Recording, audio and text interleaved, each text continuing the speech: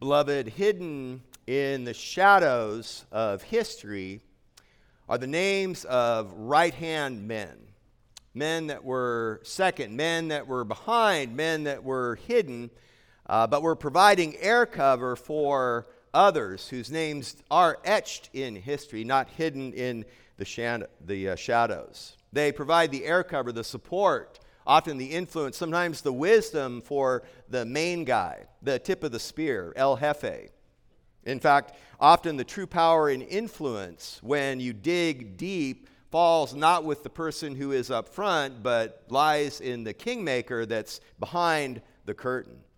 One very powerful example of this is Charlemagne. Charlemagne is the one whose name is etched in the channels of history. Very possibly, maybe after Alexander the Great, one of the most influential men in history. In the year AD 772, when Charlemagne was 30 years old, he launched a campaign to expand his territory in what we would now call modern Europe, Western Europe, and to bring order to Europe. By AD 800, he was the undisputed ruler of Western Europe. His vast realm encompassed what is now France, Switzerland, Belgium, and the Netherlands. On Christmas Day in 800, Pope Leo III placed a golden crown upon Charlemagne's head and crowned him Imperator Augustus, the emperor of the Holy Roman Empire. He is regarded by most historians as the founding father of both France and Germany. He paved the way for much of what is now modern Europe and is called the father of Europe.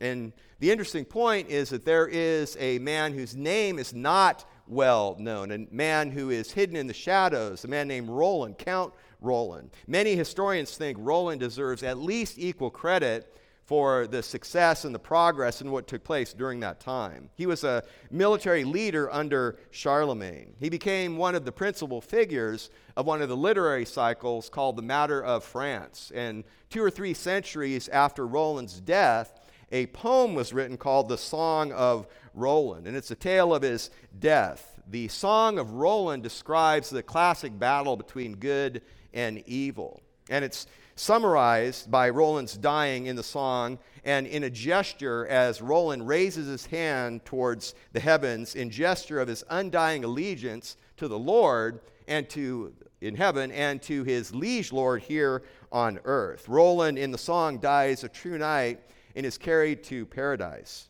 The interesting thing is the code of chivalry for the knights that permeated much of Western Europe came from this song, and it's described as follows in the song. The knight is to protect the weak and defenseless, to live by honor and glory, to despise monetary award, to fight for the welfare of all, to obey those in authority, to guard the honor of fellow knights, to fear God and maintain his church, to serve his liege lord in valor and faith, to speak the truth at all times, to persevere to the end, to respect and honor women, and lastly, never to refuse a challenge from an equal. Now, as we read that, we realize many of those have the kernel of tremendous biblical truth even found in Scripture. Beloved, please open your Bibles to Ephesians chapter 6. We had a wonderful Christmas message, the message not so much, a wonderful text, wonderful Christmas service, I should say, last Sunday. What we're going to do this Sunday, this Lord's Day, is go back to Ephesians. And we are nearing the end of our expositional journey, verse by verse, passage by passage through this letter the Apostle Paul wrote to the Ephesian church. This is our second to last sermon. Our text this morning are verses 21 and 22. But go ahead and listen as I read verses 21 through 24, the concluding section of this mighty letter from the Apostle Paul. This is the Word of God, Ephesians 6 and verse 21. But that you also may know about my circumstances, how I am doing, Tychicus, the beloved brother and faithful minister in the Lord, will make everything known to you. And I have sent him to you for this very purpose, so that you may know about us, and that he may comfort your hearts. Peace be to the brethren, and love with faith from God the Father and the Lord Jesus Christ. Grace be with all those who love our Lord Jesus Christ with a love incorruptible. Beloved, this is the word of God that has been read in your hearing. Please attend to it with your hearts, with your imagination, with your minds, with your hands and feet as such.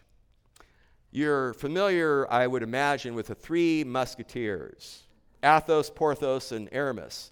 They basically live by the model, one for all and all for one. Even their young protege, D'Artagnan, was part of that. Well, beloved, in something of the same way, the Apostle Paul understood, more importantly than a historical, semi-legendary example such as that, Paul rarely ministered alone. When we look at the accounts of his ministry and his life, there's only one occasion that I'm aware of where we see Paul alone for a brief time in Athens in Acts 17. Other than that, Paul always had companions with him. Paul understood the importance that there is strength and safety in the multiplication of counsel, in fellowship, in the part of being a team. He understood, in some sense, something that came some hundreds and hundreds and even a millennia later in the German principle of Gestalt, which basically says Gestalt describes a group that is so unified as a whole that its properties, its effects, its power, its influence can't be derived from a simple summation of its constituent parts. Putting it simply, in that case, 1 + 1 + 1 doesn't equal 3. 1 + 1 + 1 equals 6. That is the idea, and that is part of the dynamic that we even see in the ministry of the Apostle Paul. Paul understood well that there are no lone wolves in Christianity. No Christian man, no Christian woman is an island. We are part of the body of Christ. We are part of a family. We are each individually one stone in the temple. We are part of a community. We are part of a team. And even this dynamic also didn't begin with Christ and the apostles. In the Old Testament, Solomon wrote in Ecclesiastes 4:9-12 of this dynamic, when Solomon wrote that two are better than one because they have a good return for their labor. For if either of them falls, the one will lift up his companion. But woe to the one who falls when there's not another to lift him up. Furthermore, Solomon continues, if two lie down together, they keep warm, but how can one be warm alone? And if one can overpower him who's alone, two can resist him. And then he finishes with this physical illustration. A cord of 3 strands isn't quickly torn apart. The hidden message there that's not so hidden is that one cord can be quickly torn apart. But what we see here when we look back in Ephesians 6:21 and 22 is the Apostle Paul is commending a faithful man that is hidden in the shadows of history, save for Paul mentioning him here, a man named Tychicus. And who is this man Tychicus? What are his credentials? Why would the Apostle Paul, when he writes this letter, have this one personal reference? When we look at Paul's letters, we know that Paul loves to get personal. And at the end of his letters, he'll extend many greetings from people that are with him and extend greetings to people, to brothers and sisters to whom he's writing. The book of Ephesians is someplace where Paul gets less personal. There's a much greater emphasis through this wonderful letter on the great doctrines of the gospel of peace and of salvation with a focus on God. So why does Paul mention this one person, this one sole figure, Tychicus? What are his credentials? Now, what's interesting, when we look at the Bible, we see that Tychicus appears 5 times. He appears in Acts 20, here in Ephesians 6, Colossians 4, Titus 3, and 2 Timothy 4.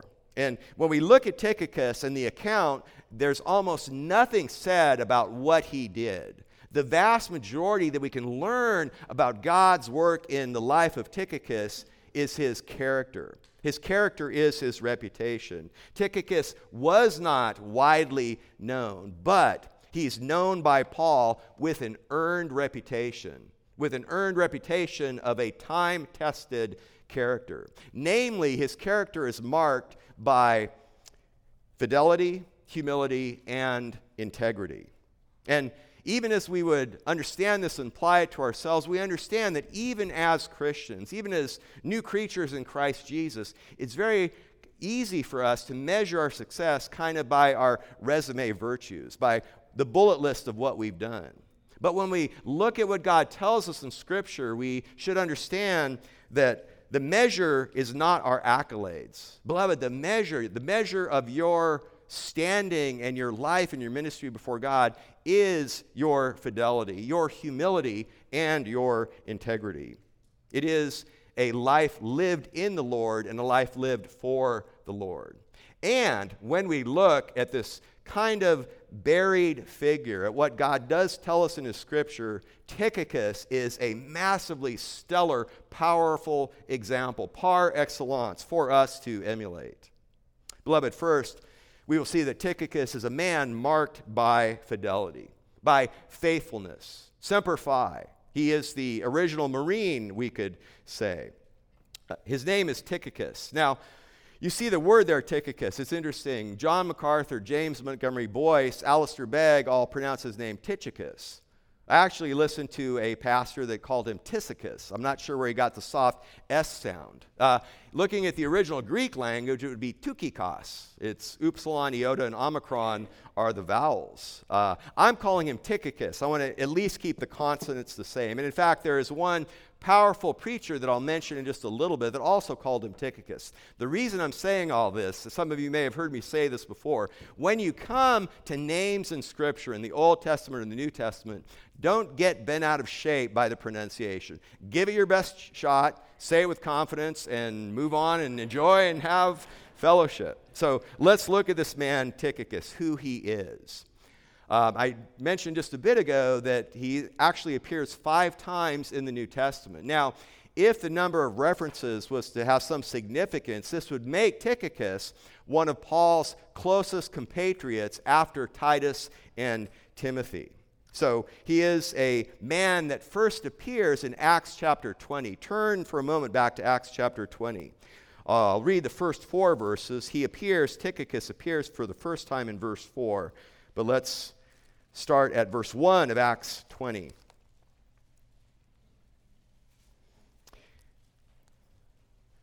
Paul is leaving Ephesus, the very same city to whom he wrote this letter that we're reading as we go from chapter 19 to chapter 20, and we pick it up in verse 1 with the words, "And after the uproar had ceased, Paul sent for the disciples, and when he had exhorted them and taken his leave of them, he departed to go to Macedonia. And when he had gone through those districts and had given them much exhortation, he came to Greece. And there he spent 3 months. And when a plot was formed against him by the Jews as he was about to set sail for Syria, he determined to return through Macedonia. And he was accompanied by Sopater of Berea, the son of Pyrrhus, and by Aristarchus and Secundus of the Thessalonians, and Gaius of Derbe, and Timothy, and Tychicus and Trophimus of Asia." So what we see there is Luke is listing the people that were with Paul as he's leaving Ephesus after an uproar, and they're with him. And you see there that Luke groups the people that are with Paul kind of geographically, with the exception of Timothy, the idea being there that the people would know who Timothy is. What's interesting is he brackets Tychicus with Trophimus and says they're of Asia. Later on in Acts 21 verse 29, we are told that Trophimus was an Ephesian. So the idea is it's very possible, if not even likely, that Tychicus also was from Ephesus and that Tychicus was saved by the Apostle Paul's ministry in Ephesus. But the one thing we do know is at this point of time when there was an uproar in Ephesus, Tychicus is there with Paul, and he's accompanying him as his return from Greece through Macedonia and then across into Asia Minor, and eventually, as you would read forward, onto Jerusalem. Now, one thing I will say here, beloved, you could, if you want a double blessing on these 2 verses, you could go back to our website and go to the year 2015 and look up Scott Maugham's sermon on Ephesians 6, 21 and 22, on Tychicus. I told Scott I was working out at EOS this week, and I was listening to his sermon, and when I was groaning and stuff, it wasn't because of the things he was saying. It was during a workout, but I was blessed by that. I was listening to Scott's sermon, and I thought, hey, maybe I could take the week off and just come up here and hit play. But I didn't think that was a good idea, so we're going forward. And by the way, Scott also pronounced him Tychicus, so what that's worth. And one other thing, too, is if you're new here to Santan and you haven't heard Scott preach, I would also, again, commend you to go to the website and look up some of his sermons. And we'll make a correction of that. He certainly needs to come and preach here in the building. But back on task, looking at Tychicus. Tychicus, again, is a man marked by fidelity. And what you see there in verse 21, back in Acts chapter 6, is Paul describes him as the beloved brother and faithful minister in the Lord. A beloved brother. This is a phrase that Paul uses only twice. Three times. Once here for Tychicus, and then for two other people, a man named Onesimus and a man named Philemon. He calls Onesimus a beloved brother in Colossians 4:9, and then the man Philemon, who bears the name of the letter that Paul wrote to, the letter Philemon, is also called a beloved brother. Paul also, for example, calls Timothy his beloved and faithful child. Because of his age, he says child, but there's this family love and connection that comes out there as well. Tychicus is a faithful minister. This is a phrase that Paul only uses twice, once here of Tychicus, and then of another man named Epaphras in Colossians 1:7. And Epaphras is another person that was also very likely saved by God through Paul's ministry in Ephesus, and Epaphras is the one that is very likely and probable the founding pastor of the church in Colossae. And then we see Tychicus being a beloved brother and a faithful minister. If we go to the companion letter that Paul wrote to the Colossians, in Colossians 4, verse 7, and Colossians 4, 7, and 8 is almost verbatim the same words that we see here in Ephesians 6, 21 and 22, because Paul wrote both of those letters at the same time in the same setting in his Roman imprisonment. But in Colossians 4, 7, there's one additional element there about Tychicus that Paul adds. Colossians 4, 7, as to all my affairs, Tychicus, our beloved brother and faithful servant, and fellow bondservant in the Lord, fellow slave in the Lord, will bring you the information. So, beloved, the point is Tychicus is a brother. He's a minister. He's a slave. He's an adelphos, a diakonos, a doulos. And he is all these things because, as Paul tells us back here in Ephesians 6:21, and even as we just read in Colossians 4:7, all of that is predicated on him being in the Lord. He's a believer, and he is in union with Christ. He's part of the family of God. He's part of the temple that Christ is building. And this union with Christ is something that saturates all of Paul's writings, but especially in the letter to the Ephesians. Paul cites this union with Christ, being in the Lord, being in Christ, more frequently than he does in all his other writings. 36 times in the 155 verses of Ephesians, we see Paul citing directly our union with Christ, or an individual person like Tychicus, union with Christ. This is the 36th and final appearance of this beautiful truth that we see in this letter, because Paul wants us to understand we have new life in Christ. We have a new family in Christ. We're part of the new one reconciled humanity, one body in Christ, one community in Christ, biblical unity and biblical solidarity. And beloved, Tychicus is a powerful living example of all the doctrine, all the exhortation, all the deep truths and doctrines of grace that Paul brings out, especially in the first 3 chapters. All the powerful and penetrating demands of God upon us and exhortations to us of what we are to do with the riches we enjoy in Christ, especially in the latter 3 chapters, chapters 4, 5, and 6. Tychicus is a living example of this. He is doctrine and exhortation in working clothes. He is the doctrines of grace elaborated by Paul, personified as an example for us, imperfectly but beautifully by the work of God done in his life. He is a faithful man characterized by fidelity. And one of the ways that we see when we look elsewhere with Tychicus that his fidelity is demonstrated is it's demonstrated by his courage. Darrell B. Harrison, I came across another wonderful statement from him about the current environment of fear that is sweeping across the world and even polluting the Christian church. Darrell Harrison said this: many people today are afraid to live because they're afraid to die. And it's because they're afraid to live, because they're afraid to die, that they want others to be afraid along with them. Fear doesn't like to be alone. It needs company in order to thrive. And Pastor Harrison finishes, he says, don't let fear thrive. And beloved, to see this at work in Tychicus, turn again back to Acts, this time to the end of Acts chapter 19. I read you before Tychicus being with Paul when he's first introduced, but let's remind ourselves the backdrop of what was taking place in Ephesus just prior to the verses we read in the first 4 verses of chapter 20. What's the uproar that Luke talks about at the beginning of chapter 20? We'll pick it up in Acts 19, verse 24. For a certain man named Demetrius, a silversmith who made silver shrines of Artemis, was bringing no little business to the craftsmen. These he gathered together with the workmen of similar trades and said, men, you know that our prosperity depends upon this business. And you see and hear that not only in Ephesus, but in almost all of Asia, this Paul has persuaded and turned away a considerable number of people, saying that gods made with hands are no gods at all.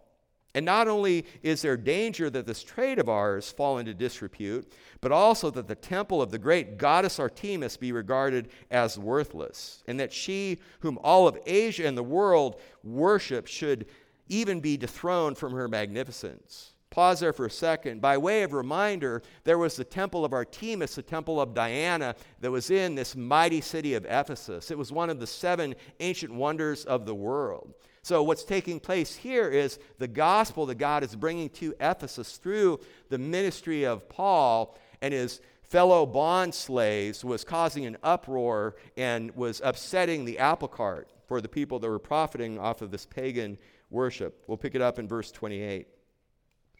And when they heard this, they were filled with rage. They began crying out, saying, great is Artemis of the Ephesians.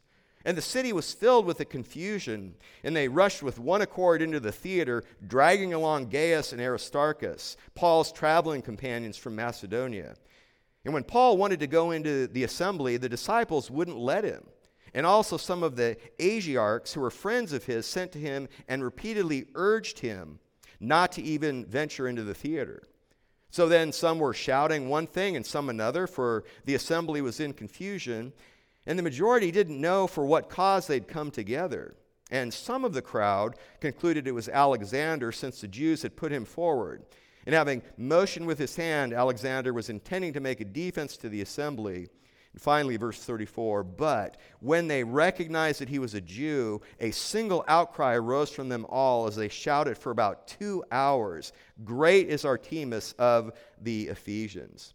Beloved, the point here is this, is that there is this magnificent uproar. Paul had been warned not to go in there, but Tychicus was there with him. Tychicus came out of this uproar with the Apostle Paul. He was with the Apostle Paul at the end of his 3rd missionary journey. And his very willingness, the very willingness of Tychicus to go with Paul demonstrates his courage and demonstrates his fidelity. Because, again, Paul was repeatedly warned, even as the one example that we just read.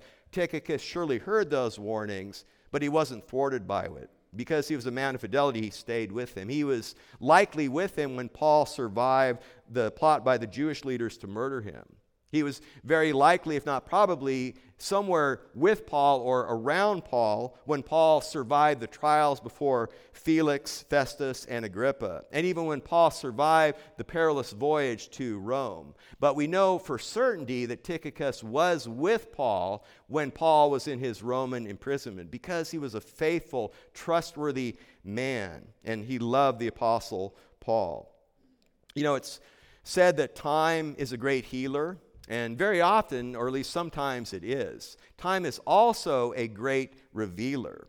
And Tychicus is a time-tested man. The mettle of his character, the mettle of his fidelity was tested by time to be revealed to be true. Time and truth go hand in hand. That was one of my beloved's favorite sayings. And when Paul describes his experience as a minister, when Paul lists his credentials as a true apostle in 2 Corinthians chapter 11, you can listen as I read, or you can turn over if you want. I'm going to read 2 Corinthians 11, verses 22 to 27. And the situation here is there were these people that were arising in the Corinthian church, and they were professing to be not just Christians, but they were saying they were apostles. In fact, they called themselves super apostles. And so what Paul does is he draws a contrast. Paul detested having to defend his apostleship, but when the gospel was at stake, he would do it. And look at what he says in verse 22. First, he's talking about these false super apostles. Are they Hebrews? So am I. Are they Israelites? So am I. Are they descendants of Abraham? So am I. Are they servants of Christ? And then he says, parenthetically, with divine sarcasm, I speak as if insane. I more so. And then now he begins to list his credentials as a true apostle. He says, in far more labors, in far more imprisonments, beaten times without number, often in danger of death. 5 times I received from the Jews 39 lashes. 3 times I was beaten with rods. Once I was stoned. 3 times I was shipwrecked. A night and a day I spent in the deep. I've been on frequent journeys and dangers from rivers, dangers from robbers, dangers from my countrymen, dangers from the Gentiles, dangers in the city, dangers in the wilderness, dangers on the sea, dangers among false brethren. I have been in labor and hardship through many sleepless nights, in hunger and thirst, often without food, in cold and exposure. Beloved, that is how the Apostle Paul describes his experience as a minister. And beloved, Tychicus was right there with him through many and most of those. Tychicus is not a one-hit wonder.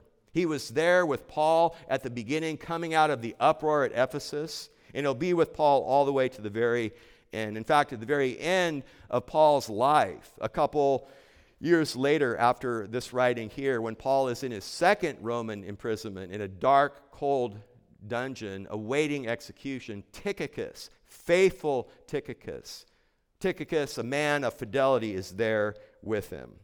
Beloved, that is something we should aspire to. We want to follow Christ, and God blesses us with the communion of the saints here in the body of the one another's of Scripture, and we can have communion with saints that have gone by, with a man such as Tychicus, for fidelity, faithfulness, perseverance, and courage, honor, loyalty. These are marks that describe what a true believer is like. So, fidelity. Tychicus is also a man marked by humility. Now, before we describe the humility, we need to understand a little more of this backdrop here. This is a letter that Paul wrote in the early parts of the Roman Empire, a few decades, and even a century before Paul wrote this letter. The message system, the mail system, if you will, of the Roman Empire was a papyri letter would be written, and it would be sent by a relay of different messengers. And the more hands are stirring the pot, as you can imagine, that would confound the issue. They would get lost or they would get corrupted. Then an emperor named Caesar Augustus, and we read Caesar Augustus' name in Luke chapter 2, verse 1 at the birth of Christ. He was an evil emperor. He wanted to be worshipped as a god, but what he meant as evil, God used for good. And Caesar Augustus changed the mail system from this series of relay from messengers to a letter being given to a single messenger that would take it all the way and personally deliver it to the recipient. So what's amazing is God used even the wicked Roman Empire to put in place, for example, the Pax Romana, the peace of Rome, the road system in the empire, and even this transfer of the mail system as a providential measure to bring the gospel, to bring the books of the Bible that we read and that we study and that we preach through. And I say this because Tychicus this man in the shadows, carried this letter to the church in Ephesus. He carried this letter and also the companion letter to the Colossians, and also the personal letter that Paul wrote to a man named Philemon. Tychicus was the letter bearer.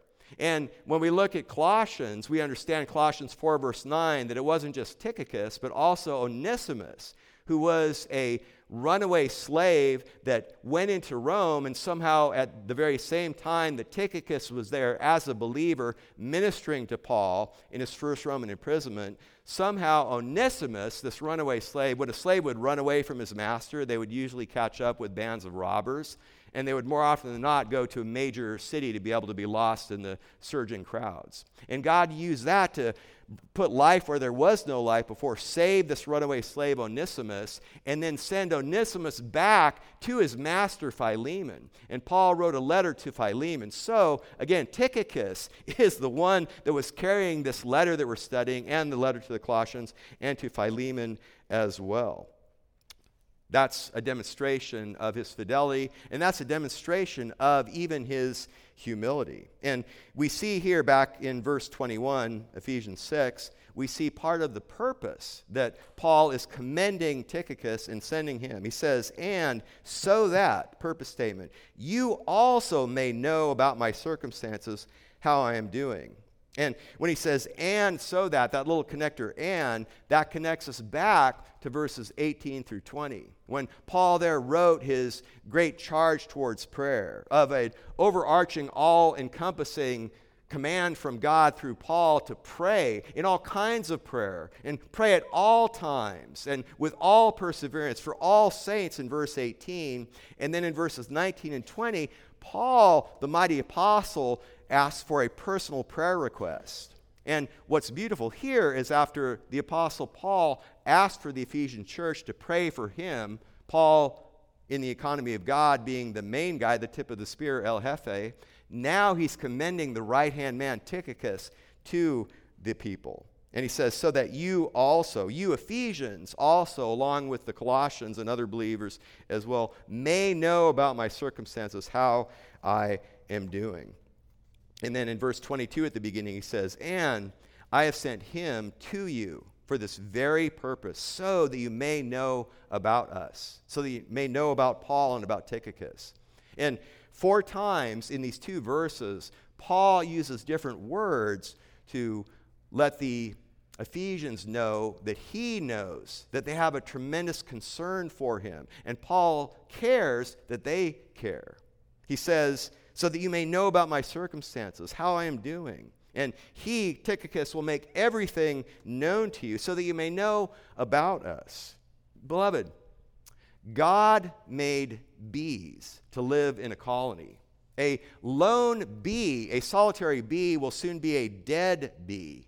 Beloved, in the same way, God made you. If you're a new creature, if you are forgiven of your sins by Jesus Christ, by trusting in Christ alone, by faith alone, He did not create you a new creature to be a lone Christian. He created you to be you are part of the universal family of God, and He created you to be part of a local body, to be a blessing to the body, and to be blessed with one of the most beautiful gifts that God gives to the individual Christian, namely the local church. And beloved, Paul entrusts Tychicus to carry these letters and also to care for, watch over, shepherd, and protect Onesimus. As a runaway slave, Onesimus is putting his very life at risk by going back, by voluntarily returning to his master from whom he ran away from. And discipleship, fellowship is always a bi-directional dynamic. Iron sharpens iron, so one man sharpens another. But clearly in this case, Tychicus is a more mature, godly, well-seasoned believer. So I'm sure that Tychicus was certainly blessed by Onesimus, but that's even part of Paul entrusting to Tychicus, not just the letter, but the care for this new believer, Onesimus, as he is going on this difficult journey to present himself to the one to whom he defrauded. Beloved, in the context of Tychicus being marked by humility, Tychicus models a servant's heart. He's willing to play second fiddle. He doesn't need to have his name in the headlines. And he has an ultimate understanding that even as he does what Paul asks him to do for the glory of God, that he's ultimately serving God. And Tychicus isn't somebody in the eyes of the world, but he is somebody in the eyes of God. And because he's somebody in the eyes of God, he's somebody in the eyes of Paul, and that is demonstrated, fleshed out, worked out beautifully through all the records we read of what Tychicus is about and what he does. He's a little-known and unsung hero. Scott Mom's sermon title, by the way, is A Well-Known Unknown. My sermon title, if you're interested, is Tychicus, a mighty figure hidden in the shadows. Beloved, for us, for you and me, the vast, vast majority of us, and even the people we know, won't even be a footnote in history. But the good of the world is dependent and carried upon by non-historic acts. The march of the gospel rests on people, on believers, by men and women of God who live faithfully hidden lives, and even in many cases will reside in unvisited tombs. Beloved, this is Tychicus, a man of fidelity, a man of humility. And third and finally, he is a man of integrity. He is marked by integrity.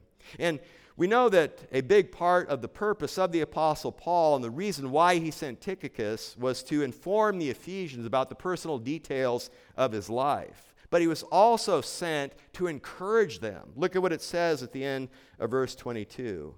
And so that he may comfort your hearts. Literally, that he may come alongside you, that he may comfort you, encourage you, strengthen you, exhort you. Beloved, this coming alongside of, this parakaleo, this encouraging, this comfort, this is one of Paul's greatest passions in all of his letters and his writing. And what he's doing here is, Paul is in prison. He is in prison. He's imprisoned. And even at this very same time, Paul has concern about the encouragement of others, of the Ephesian believers. Because when we look at God's good work in the life of Paul, we see that the further Paul ascends up in the purpose of God, the lower he descends down in his humility and service of others. And I love this quote from Martin Lloyd-Jones. He said, to love, and this is in the context of a preacher, of a pastor. The doctor said, to love to preach is one thing. It's an entirely different thing to love the ones to whom you preach. Beloved, both are necessary, both are essential. So, what we see here is that Tychicus is in God's purpose through Paul, the courier of the letter and the comforter. He spreads the word and he encourages the saints. The message is, don't grow weary in doing good. Don't be discouraged in the battle. Be filled with courage to face any situation.